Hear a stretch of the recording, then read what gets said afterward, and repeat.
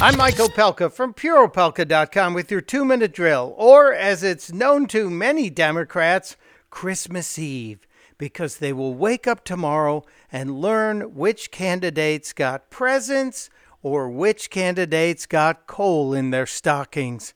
And the most wonderful thing is watching Donald Trump have fun with it, especially the fun he has with Joe Biden. I thought he gave up the presidency the other day because he said he's running for the Senate. I looked at the First Lady. I said, hey, he's running for the Senate.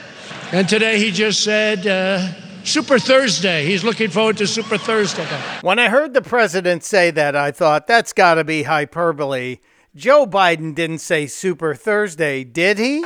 Look, tomorrow's Super Tuesday, and I want to thank you all. I tell you what, I'm rushing ahead, aren't I? Yeah, he said it. Super Thursday, and then shoved the words in his mouth and fixed it to Tuesday.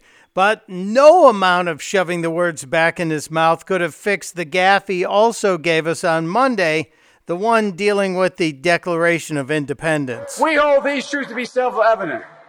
All men and women created by you know the thing. Excuse me, what was that? All men and women created by you know the thing. Yes, it was funny, and I'm torn about Biden. If he gets out of the race, if he has a bad day today and loses, we will miss magic moments like this. But at any rate, the fact is that I even forgot what the hell I was going to say.